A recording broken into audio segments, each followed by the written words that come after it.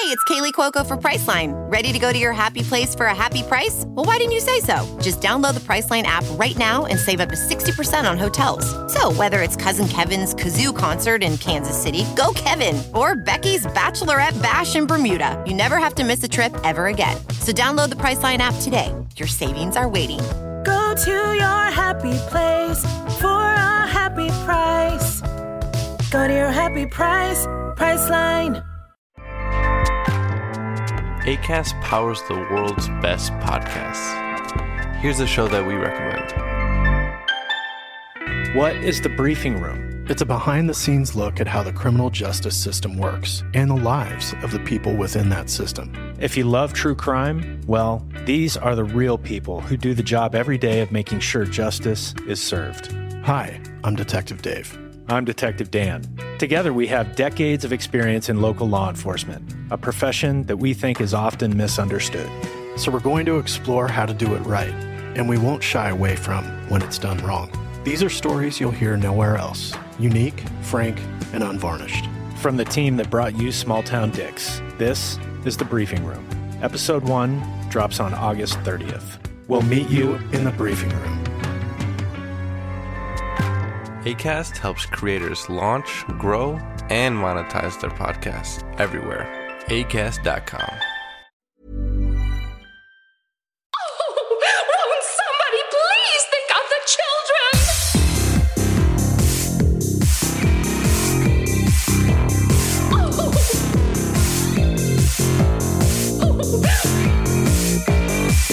Won't somebody please think of the children?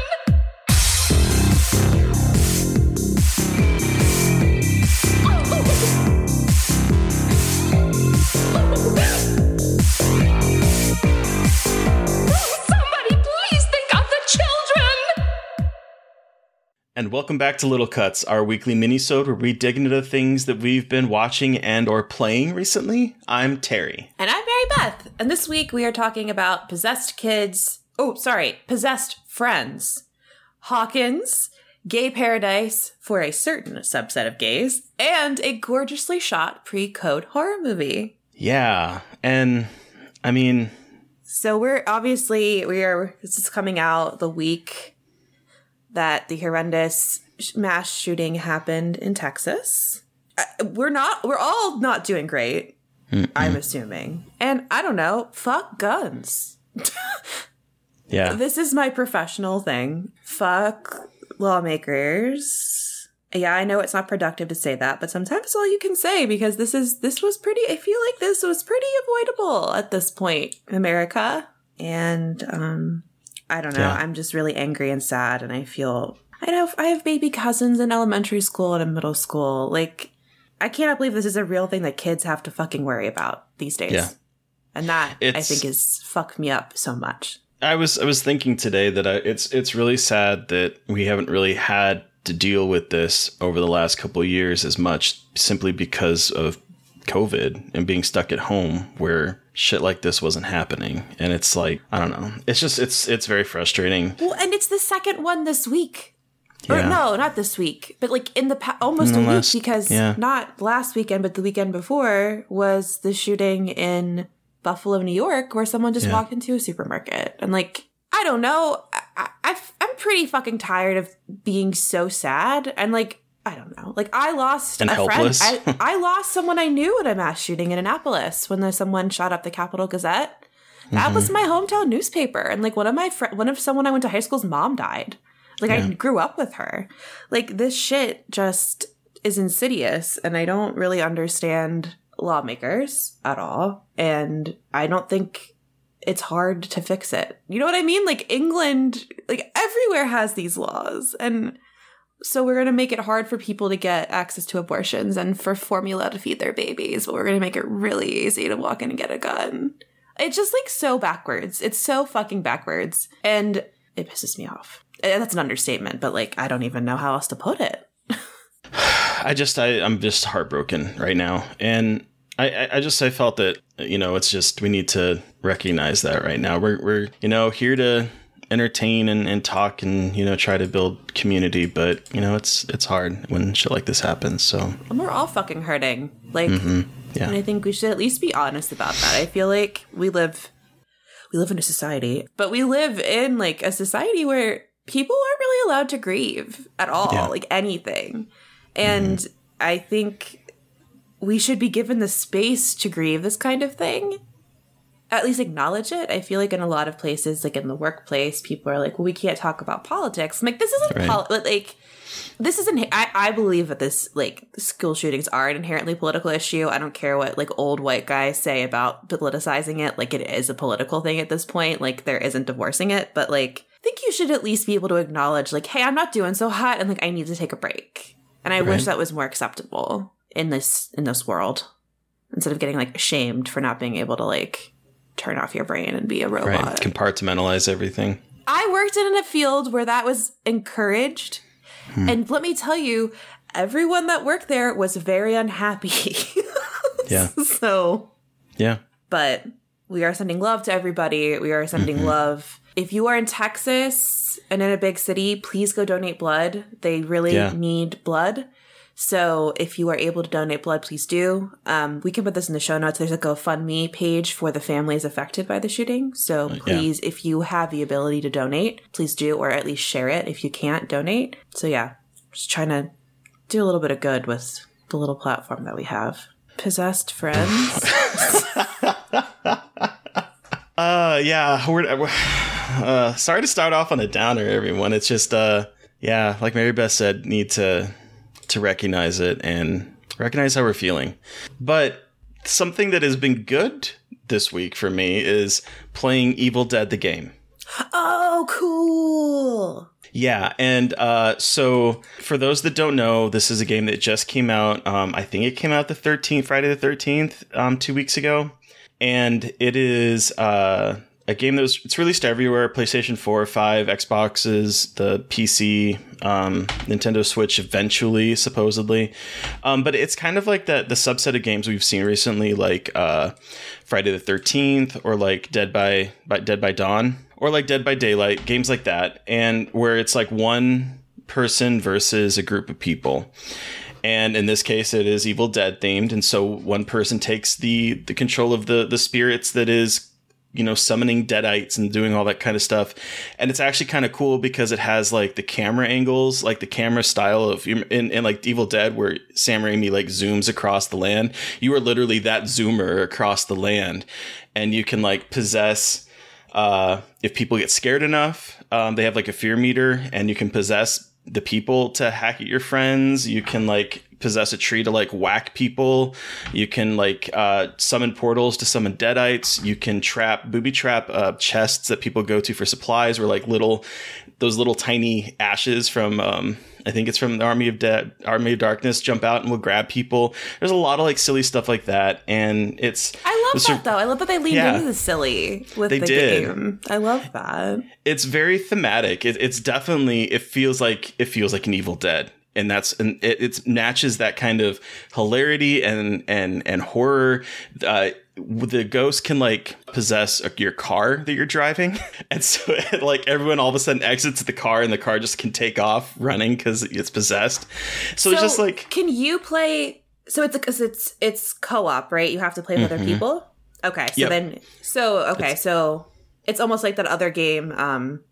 Never mind, forgot the name. So you're playing with what, like 4 other people, and like you're each a person, and then you can be the ghost hunting everybody. Yep. It's a 4v1, so it's a 5-person game. But there's a lot of modes. One of them is if you don't have a 5th player, you can play 4 people against an AI ghost that does all the stuff instead of having someone play it. You can make like private matches for just your friends. You can go public, that kind of stuff.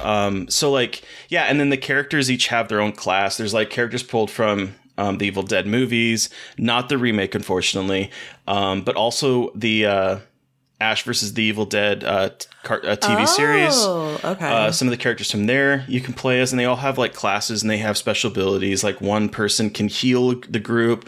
Your hunter type class can do more damage. So there's like these classes with characters, and they all have special abilities, and you're basically running around trying to find the best equipment and upgrading your equipment and trying to find a map that leads you to the pages to get the pages, get the Kandarian dagger, and eventually like sever the ties to the world, to the spirit world.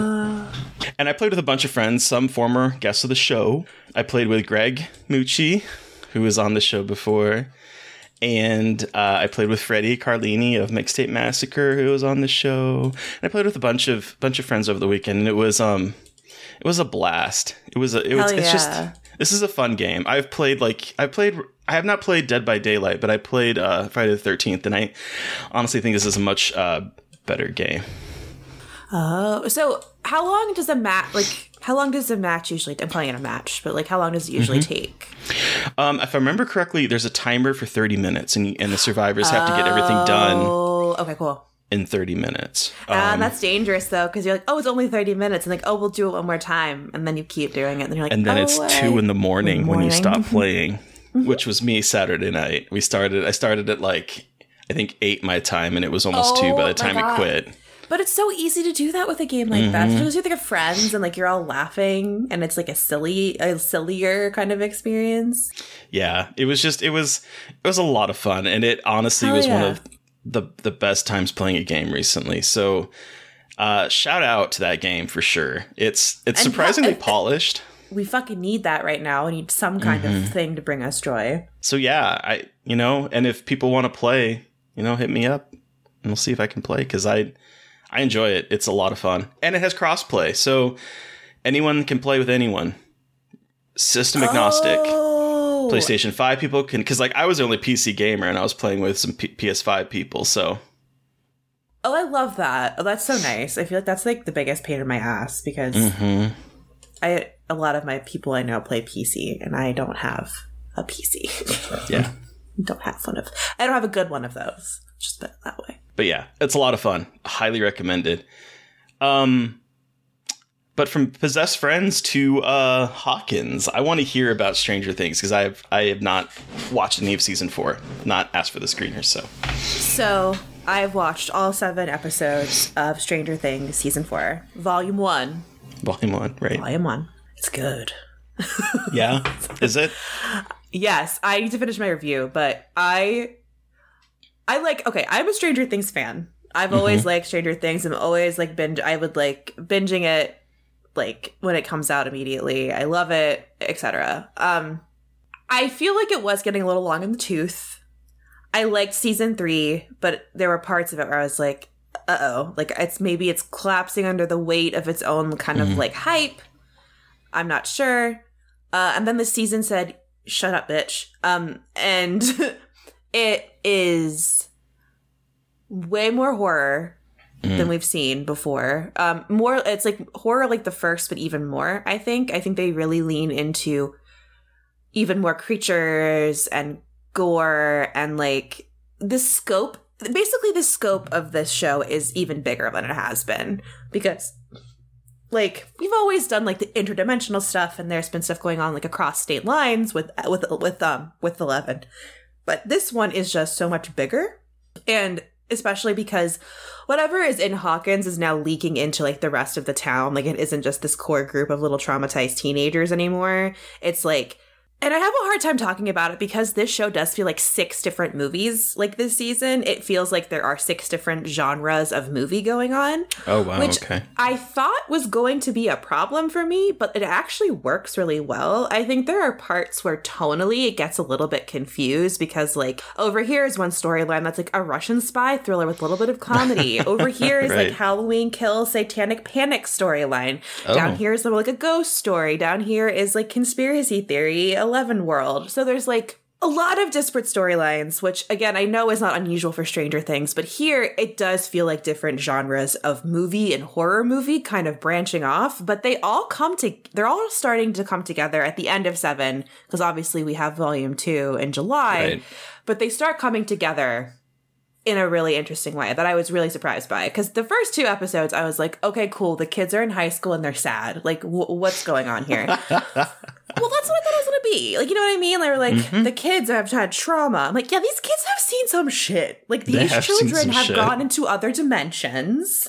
One of their friends is a psychic government experiment. Like, and they're just going to high school. Like, everything is fine. Like, that always makes me laugh about this show. They think the father figure is dead. Like, there's a lot of trauma. And they're just, like, talking about, like, how casually, oh, yeah, we were at the Battle of Starcourt Mall, and, like, this thing came out of the ground, and now we're just, like, going to go to basketball practice. Like, it is a little bit silly at first, and then it subverts that really quickly, which I was happy about, because I was like, is this going to be cheese? Because, like, it can very easily get into cheese. And I think the first 2 episodes are, like, kind of cheese, like, have the, like, the cheesy elements. There's obviously horror, but, like, I think it is a little bit leading into, like, high school. And then that all goes away pretty quickly. Thank God. For me, I was happy that happened. But it's got, like, Hellraiser, Nightmare on Elm Street vibes. Like, we're going into people's heads and dreams and shit, and, like, tapping into their biggest fears. It's really good. I was really surprised how much I liked it. Yeah, and then it's like, it's the only thing I watched this week because every episode is like increasingly so long. Like, we all saw the run times on Twitter. So every episode was like, it's almost watching a movie. And so I was like, I don't have time to watch anything else but Stranger Things, but I wasn't mad about it. So highly recommend. If you're a Stranger Things fan, obviously you're going to like it. If you have been kind of, and I don't know about you, Terry, I don't know like where you are, but like if you've been kind of like, Stranger Things, I don't know where it's going kind of thing. Like it's kind of like wearing away its welcome. What is that fucking phrase? Overstaying its welcome? Overstaying its... Yeah, I was like, wait, that sounded right, but it wasn't quite right. Uncanny valley almost of words. It could... I was feeling like maybe it was starting to overstay its welcome a little bit, but with the 2 or 3 years since it's passed, 3 or 4? It's been 3. I think it's been... Didn't it come out in 2019? Didn't the last one come out? Yeah, I was still in Chicago. I was moving back from Chicago just after I finished season 3. So that was 2019. No, not 2019. That was 2018. Chapter 1 of season 3 started in July of 2019. No, it was 2019. I get 2018 and 2019 all mixed up in my head constantly. So it was 2019. So it's almost 3 years. Okay. It's ridiculous. I mean, they used that time to really put something pretty epic together. I will say that Will Byers' costume design is a crime against humanity with his weird haircut, and he looks like a full-grown man. Like, most of them don't have this problem, but him and Eleven, like, someone just really did those guys dirty. It was like, he just looks so bad. He looks like such a weirdo. Please give him a different haircut. But I was very surprised how much I liked it. I'm glad to hear it's good. Because, like, I love season 1. I did not like season 2. Oh, really? And, yeah, I did not like season 2. Season 2 is where they introduced someone from, was it New York or Chicago or something like that? Where, like, they have where Elle, other like, people with powers. Yes. And then was season 3... Was that Sean Astin was in season 2, right? Was it Bob? The boyfriend? Yeah, I believe Bob was in 2. And then season 3, I get that all runs together, and they all, yeah. And season 3, I thought was like, got it back on the right track, and I really enjoyed season 3. Okay, then you'll really like season 4. So I'm looking forward to it. That's kind of one of my weekend plans this weekend is to just binge watch me some Stranger Things. And it's easy to binge. I mean, like, it's always easy to binge watch, but like this one, I was like, I have to know. So that's Stranger Things season 4. Awesome. I'm excited. One more thing. It does feel like everything from season 1 to 4 is like, it's all kind of circling back on itself in a really interesting way. Like, they're taking all of the seasons and slowly bringing everything that's been going on together. Okay. Because I think season 5 is the last season, but I think I'm very interested to see how they're bringing everything full circle, and it's all kind of starting to make even more sense. Cool.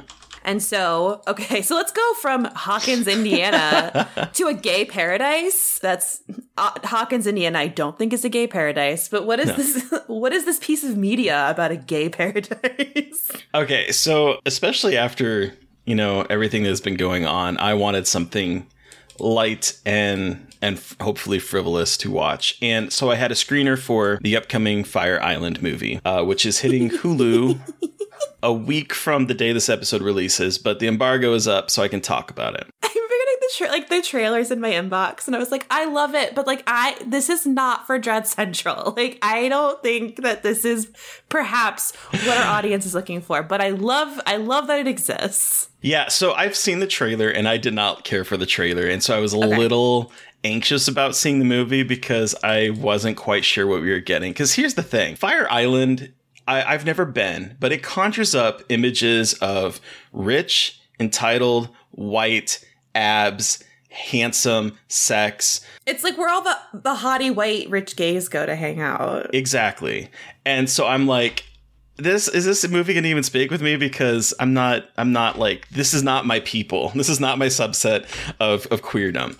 But we're following a group of people that probably feel they aren't welcome there. So there's Howie, who's played by Bowen Yang from SNL, and Joel Kim Booster, who is an Asian comedian in LA. He wrote the script and he is in it. It has Margaret Cho as their sort of like den mother that owns this house that she bought out of like a settlement with some fast food chain that she found glass in her food or something. And so she used that to buy this property on Fire Island. She is like the kind of lesbian den mother for this group of gays. You know what? Exploit capitalist America and do that shit and make yourself a gay, beautiful compound. That's exactly what I like to see. And of the group, there is like one token white guy and the rest are Asian, and Hispanic and black. There's one of the guys. Hot.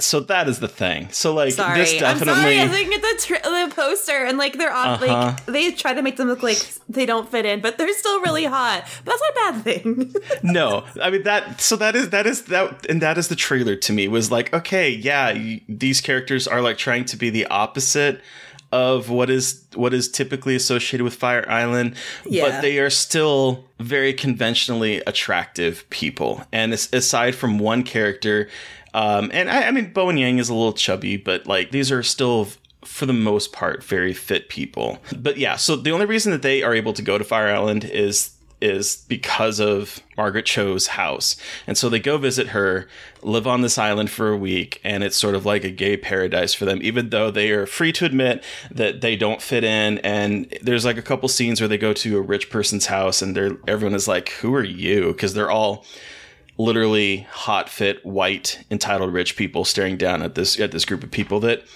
are poor, and they're like, we're not poor, but we're never gonna be able to own a house kind of poor. Like that is what they establish as one of the. That is such a relatable kind of poor. Like, yeah. Like, oh, I can pay my rent and like I'm eating, but like I don't have more than that. Right. Exactly. And so it's this, but it's also an adaptation of Pride and Prejudice, and so you have like. Wait, what? Yeah. I did not know that. Yeah, it's basically Pride and Prejudice, where Noah, the character played by Joel Kim Booster, is narrating the events, and we're following him, and he's sort of like I want to have sex with everybody, and he has his friend Howie, who is like, I just want to be a romantic and find love. And so his idea is that Noah's idea is that he is not going to get laid until Howie gets laid this weekend or this trip. And then Howie meets this handsome white dude who is conventionally attractive and is played by you never watched You, right? No. So James Scully was in You. He played 40, which is one of the characters in You, and he is the doctor who. Oh, hello. Sorry, I'm looking at pictures to like to enrich my understanding, and he's a cutie. Yeah, he's really hot. He's very attractive. He really is. This whole cast, I was like, you all are just way too cute for me. So yeah, so Howie finds this guy and he's trying to figure out if he's interested in Howie. And meanwhile, Charlie's friend Will, who is played by Conrad Ricamora, who was in How to Get Away with Murder. I don't know if you ever saw that. Okay. But he was in that. And he is the standoffish like friend that's like no fun. And he and Noah start like bickering back and forth. And of course, everyone's going to get together and yada yada romance. But it's basically Pride and Prejudice set at Fire Island. But and it's I a lot of fun. I love gay Pride and Prejudice set at Fire Island. And some of the reviews for this, like, it puts the Pride and Prejudice. I'm like, no, let's not do that. Let's not do that. I had a visceral, you sure physical did. reaction to you saying that to me. I literally just saw a headline that said that, and I was like, no, let's not do that. You're not clever. Let's say puts Pride and Prejudice, though, because... Anyway, you know what? We all get it. We don't need to explain it. Oh, that's so exciting. I'm so glad it's good. I'm glad that we're getting is it considered big? I feel like it's been getting a decent amount of attention. Yeah, it's a Searchlight picture. I'm a little sad that it's not getting like a theatrical release. It's going straight to Hulu. Okay. Because is it the Billy Eichner like buddy thing? Like everyone's talking about that one being like the big... I cannot wait. Right. Yes. Oh my God, I cannot wait. The trailer for that had me like sold in an instant.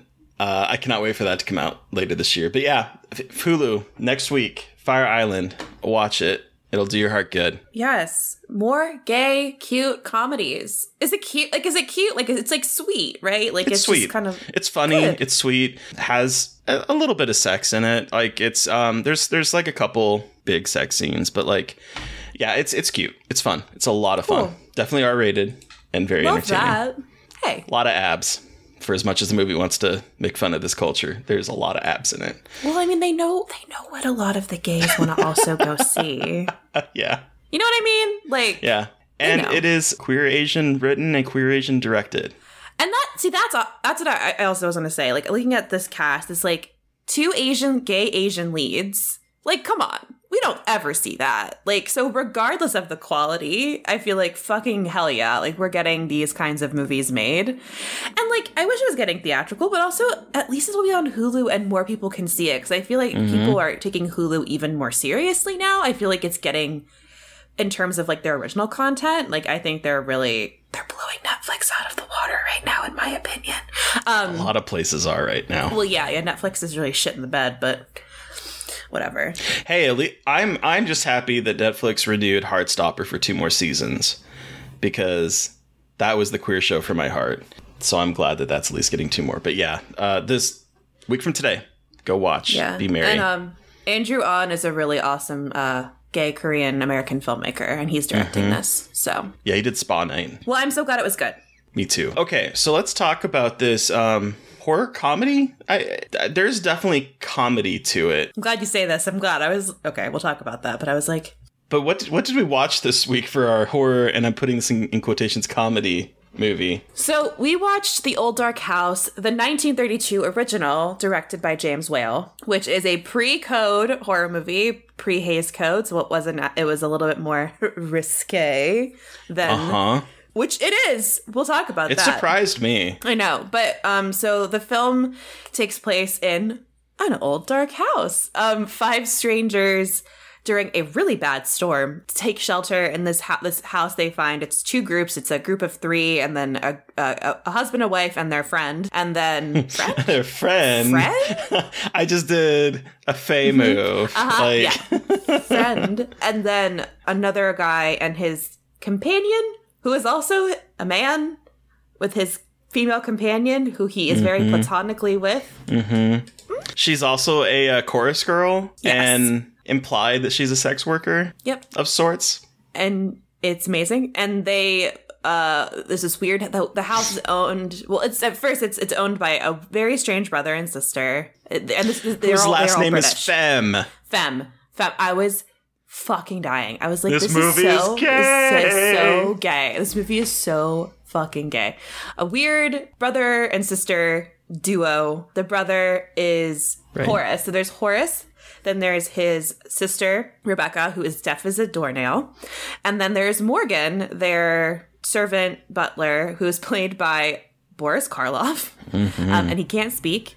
And as the night goes on, weird things start happening around the house. And it is the exploits of this group trying to understand what is going on in this old, dark house. First off, this is the most British horror comedy I've ever seen, because it's like it's got like these dry moments that are funny, but it's not, compared to Abbott and Costello Meet Frankenstein, 2 very different brands of comedy. Oh, yeah. Very different. Like, Abbott and Costello is like very much like sight gags and playing into like very kind of like when you think of comedy. And then this one is, I think, much more, a little bit more cerebral. I think it tries to be much smarter with its comedy. I think it's a little bit more like comedy and like satirical elements more than anything else. Like it feels very satirical rather than like straight up like a comedy. Right. And it kind of took me by surprise because there when it opened up, there was the dialogue was very snappy and it was back and forth. And I was like, okay, I can see this as being like, because it made me chuckle a few times. There's like the car ride where they're going through the storm, and the storm is really well done, by the way. Like I was surprised at like how good this movie is, because I'll be honest, I've watched some movies, because this came out in 1932 and Dracula came out in 1931, I want to say, and Dracula is very theatrical in that it feels like you're on a set for a lot of the movie. And this like opens up and it's very cinematic for a movie that I was surprised that was shot in 1932, considering the other movies I've seen at the time. It's very cinematic. It has like action in the beginning. There's an avalanche that almost pushes the car over. They're driving through a water that's come up to the tops of the car. They're bickering back and forth. There's like, I'm feeling this. And then they get to the house and it's like, this thing is beautifully shot. It's so dark and like gothic, and I wanted to live in this movie. There's a scene where Margaret, who is one of like she's married to the guy driving at the beginning, and she's going to change in another room into like this ball gown and like diamond earrings, which is like tells you what time period it is. Like I was like, she's putting on her PJs and she's like putting on heels and a dress, and I'm like, oh, okay, this is people got like dressed for dinner. But Rebecca was in there with her. Rebecca, the older woman, and they're playing with reflections and distortion of reflections in mirrors in the creepiest way. And then Rebecca leaves the room, and it's just Margaret left. After kind of assaulting her? Yeah, like there is some sexual assault coding in this movie. Oh, yeah. But it's like this really weird, coolly, like quick edited sequence of like faces in mirrors, but like in like the seams of mirrors. So they're distorted in these really weird ways, and the faces are split, and it's gorgeous. Like it's gorgeous. Such a beautifully shot movie. Like James Whale, holy shit. Like I haven't watched any of his movies. Like I know who he was and I knew his impact, but I hadn't seen, I think, any of his movies. No, did he do Dracula? No, he did Frankenstein. Frankenstein, that's right. I'm sorry. And the most famous, The Bride of Frankenstein, is like the big one. Yes, and he did The Invisible Man too. But holy shit, like this movie is gorgeous. It's stunning. There's and I kind of tweeted out a GIF of this, but there's an image of it's Margaret, and she's like looking outside, and Morgan's hand comes up above her head and grabs the door and just like closes it, and it's like her shock and like horror and revulsion, and then it turns into almost like, again with the sexual assault imagery where he's like chasing her around, throwing like the table over and stuff. It's like this movie is operating with some very interesting things that like in a few years when the Hays Code comes out, they would not get away with exploring. No, exactly. And like, so there's Pendrell is the friend of the first couple, and he is like singing, and he is like very kind of silly, and he's the joke. Like he feels like in the car, he felt like, oh, he's like the court jester that they're bringing along to like make funny jokes and stuff. Because do they explain his relationship to them at all? Did I miss just that? A friend? I think. Okay, that's what I thought. Just their gay friend that's trying to be straight, and then goes to the singer and is like, you want to be my beard?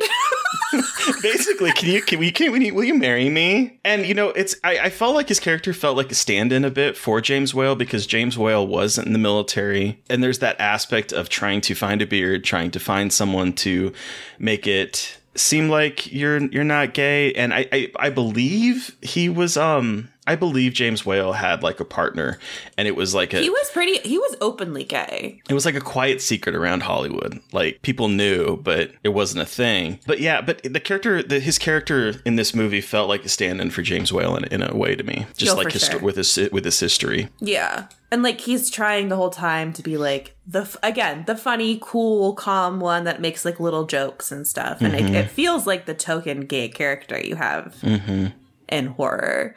later. Except there's a lot of queer coded people in this movie. Even like the femmes. This is gayer than a lot of horror movies that were released in the last couple decades. Seriously, like Horace is the prim and proper. I first I thought he was the butler, but he is like this prim and proper. Like he's very like limp wristed. His sister is kind of like a stereotypical butch lesbian. Like that. It seems to be like the caricatures that they're playing with here. Watching her eat in that dinner scene where like everyone only has potatoes. Is it just everyone just has a potato? The focus on the potatoes. Here, have a potato. That was so, and that to me was like where comedy, like these ridiculous situations where like she's like shoving pickled onions down her goddamn throat and like tearing bread apart, and they only have little boiled potatoes on their plate and drinking glasses of water, and I'm like, fascinating, and it's so.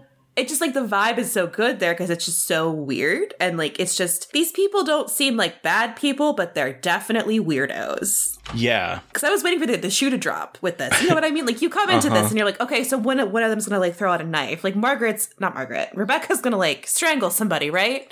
I was like, yeah, she's going to be the crate.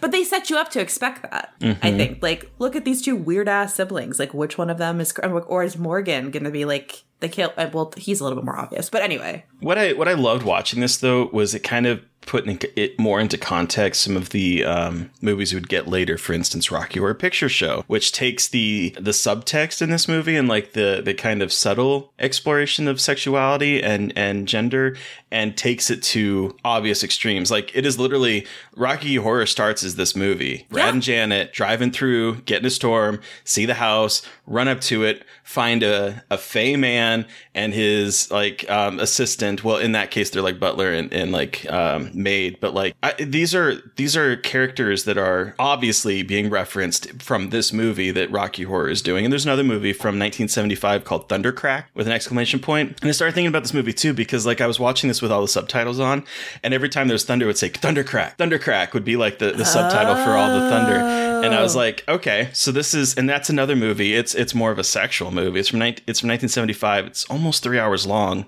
I mean, here's the premise of this is ridiculous. With a killer gorilla on the loose, a group of strangers find themselves stranded at a remote mansion of a grieving mad woman one dark and stormy night. They indulge in swapping bizarre personal backstories and body fluids. Like, ew! It's a sexual movie, but again, it is kind of a parody, an adult porn parody of Little Dark porn? House. I believe so. Oh, that's why it's not on Letterboxd. It's like, where's Thundercrack? Yeah, I believe it is. I own it. I think Synapse did a Blu-ray full copy of it, and I started watching it, and I just wasn't in the mood to watch it. So, and it's a 3-hour movie. Yeah, pornographic black horror comedy. Huh. Cool. But then, okay, let's talk about the elephant in the room, aka the man locked in a fucking attic. Yeah. Which to me also screams queer to me as like, oh, we keep the shameful son locked away in the attic away from everybody else because he's a pyromaniac. Mm-hmm. And in love with Morgan, maybe? And also in love with Morgan because Morgan tries to save him. Yeah. And cries when he's holding his body and carries him like Frankenstein will eventually carry, people in his arms. Like there's definite allusions here. And then the idea his name is Saul and he talks about Saul loved David, but Saul was afraid of David. Like there is a lot of like gay being like projected in this movie with those, especially with those characters. Mm-hmm. Oh yeah. 100%. And the father's played by a woman. That's okay. I was going to confirm that because I was like, that seems... But then like, oh, the campy fucking laugh. Like the hee. I just love that. Yeah, wow. I wasn't expecting how gay this movie was. Yeah, I wasn't either. Which is weird because last year for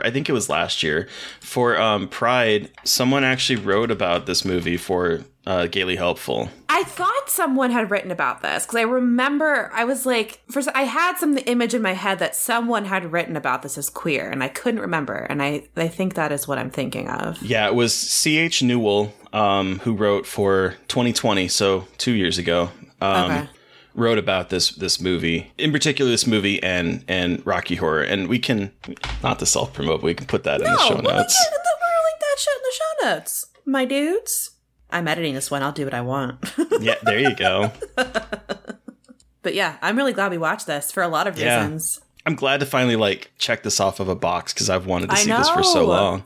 Oh, and I don't know, like Pride Month is around the corner, and it's kind of nice to like be reminded that queerness has existed for a long time. Mm-hmm. And I think a lot of the rhetoric we're seeing now, hateful rhetoric, is that like trying to push some weird thing that like queerness and all these identity politics and I say that in the way like Republicans like to say it, about how like it's such a new thing and it's weird, but it's like it's been around forever. Since the dawn of cinema, filmmakers have been talking about this stuff. And like it's just wild. It's just like it's not even subtle. It's not even subtle. So it just like baffles me when people say, and like watching movies like this just solidifies in my head, just like, just come on. Like queer people have been making art forever. Like, I don't know. It blows the mind when people say things like that. And they're like, people just want to be queer now. I'm like, hey, I like your shirt. Oh yeah. Horror is queer. Yeah.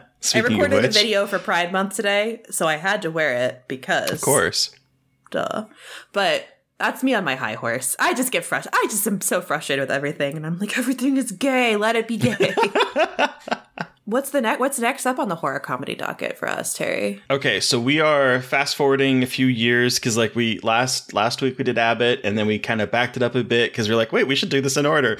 But now we're jumping forward to early 50s, 1951, and covering the classic Arsenic and Old Lace, which is... Definitely that was an Agatha Christie novel. It's not. No, it's not, but it is based on a play, and the play...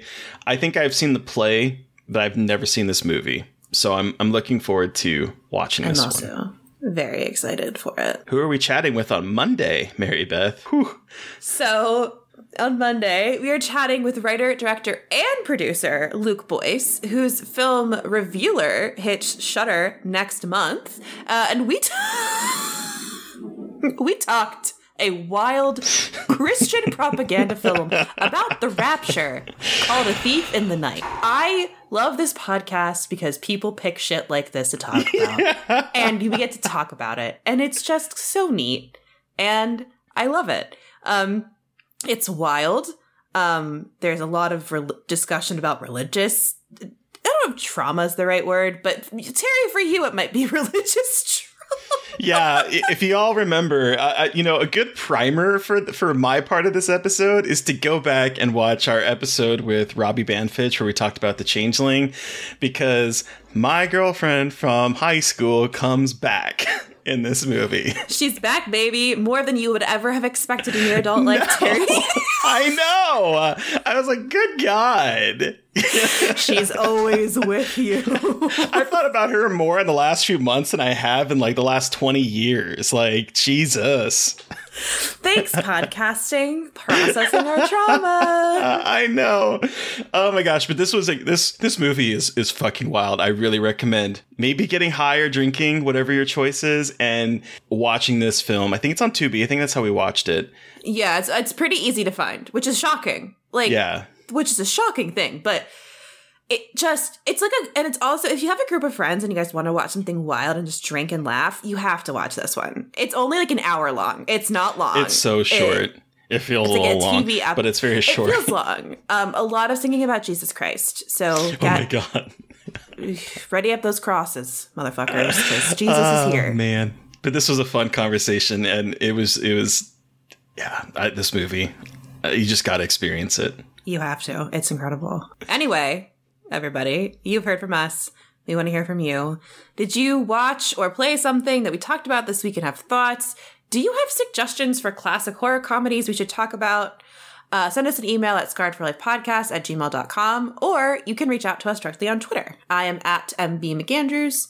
And I'm at Gaily Dreadful. And seriously, if you have horror comedy recommendations between like the 50s and the 80s in particular, please get at us, because we are like literally throwing darts at a board of like horror comedy Wikipedia list. Yeah, so we're kind of like feeling around in the dark because it's neither of our expertise. And I'm glad we're doing it, but we're just like, this has a funny title. Let's watch it. So yeah, if there's anything that we really should talk about, please let us know.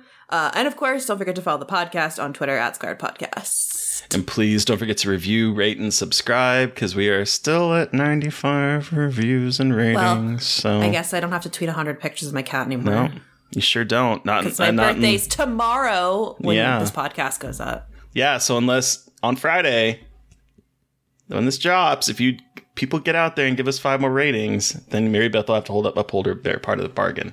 So It's up to you. Power's in your hand and your phone. Thank you to Eric Power for our artwork. Thank you to Sean Keller for our music. Thank you. Thank you, everyone. Please stay safe out there. Please take care of yourselves. Please rally as hard as you can against all of the ridiculous injustices happening in the United States of America.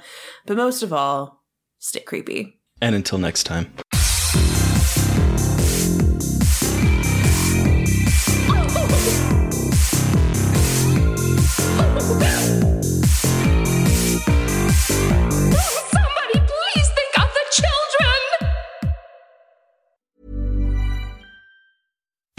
When you want to have fun and have scratchers to scratch, there's a playful way you can do just that. Scratch with the key or acrylic nail. Scratch with the quill from a porcupine tail. Use a belt buckle from your friend Lamar. Or scratch with your pick while you play guitar. You can scratch in a bunch of different playful ways. Scratchers from the California Lottery. A little play can make your day. Please play responsibly. Must be 18 years or older to purchase, play, or claim. Acast powers the world's best podcasts. Here's a show that we recommend. What is The Briefing Room? It's a behind-the-scenes look at how the criminal justice system works and the lives of the people within that system. If you love true crime, well, these are the real people who do the job every day of making sure justice is served. Hi, I'm Detective Dave. I'm Detective Dan. Together, we have decades of experience in local law enforcement, a profession that we think is often misunderstood. So we're going to explore how to do it right, and we won't shy away from when it's done wrong. These are stories you'll hear nowhere else. Unique, frank, and unvarnished. From the team that brought you Small Town Dicks, this is The Briefing Room. Episode 1 drops on August 30th. We'll meet you in the briefing room.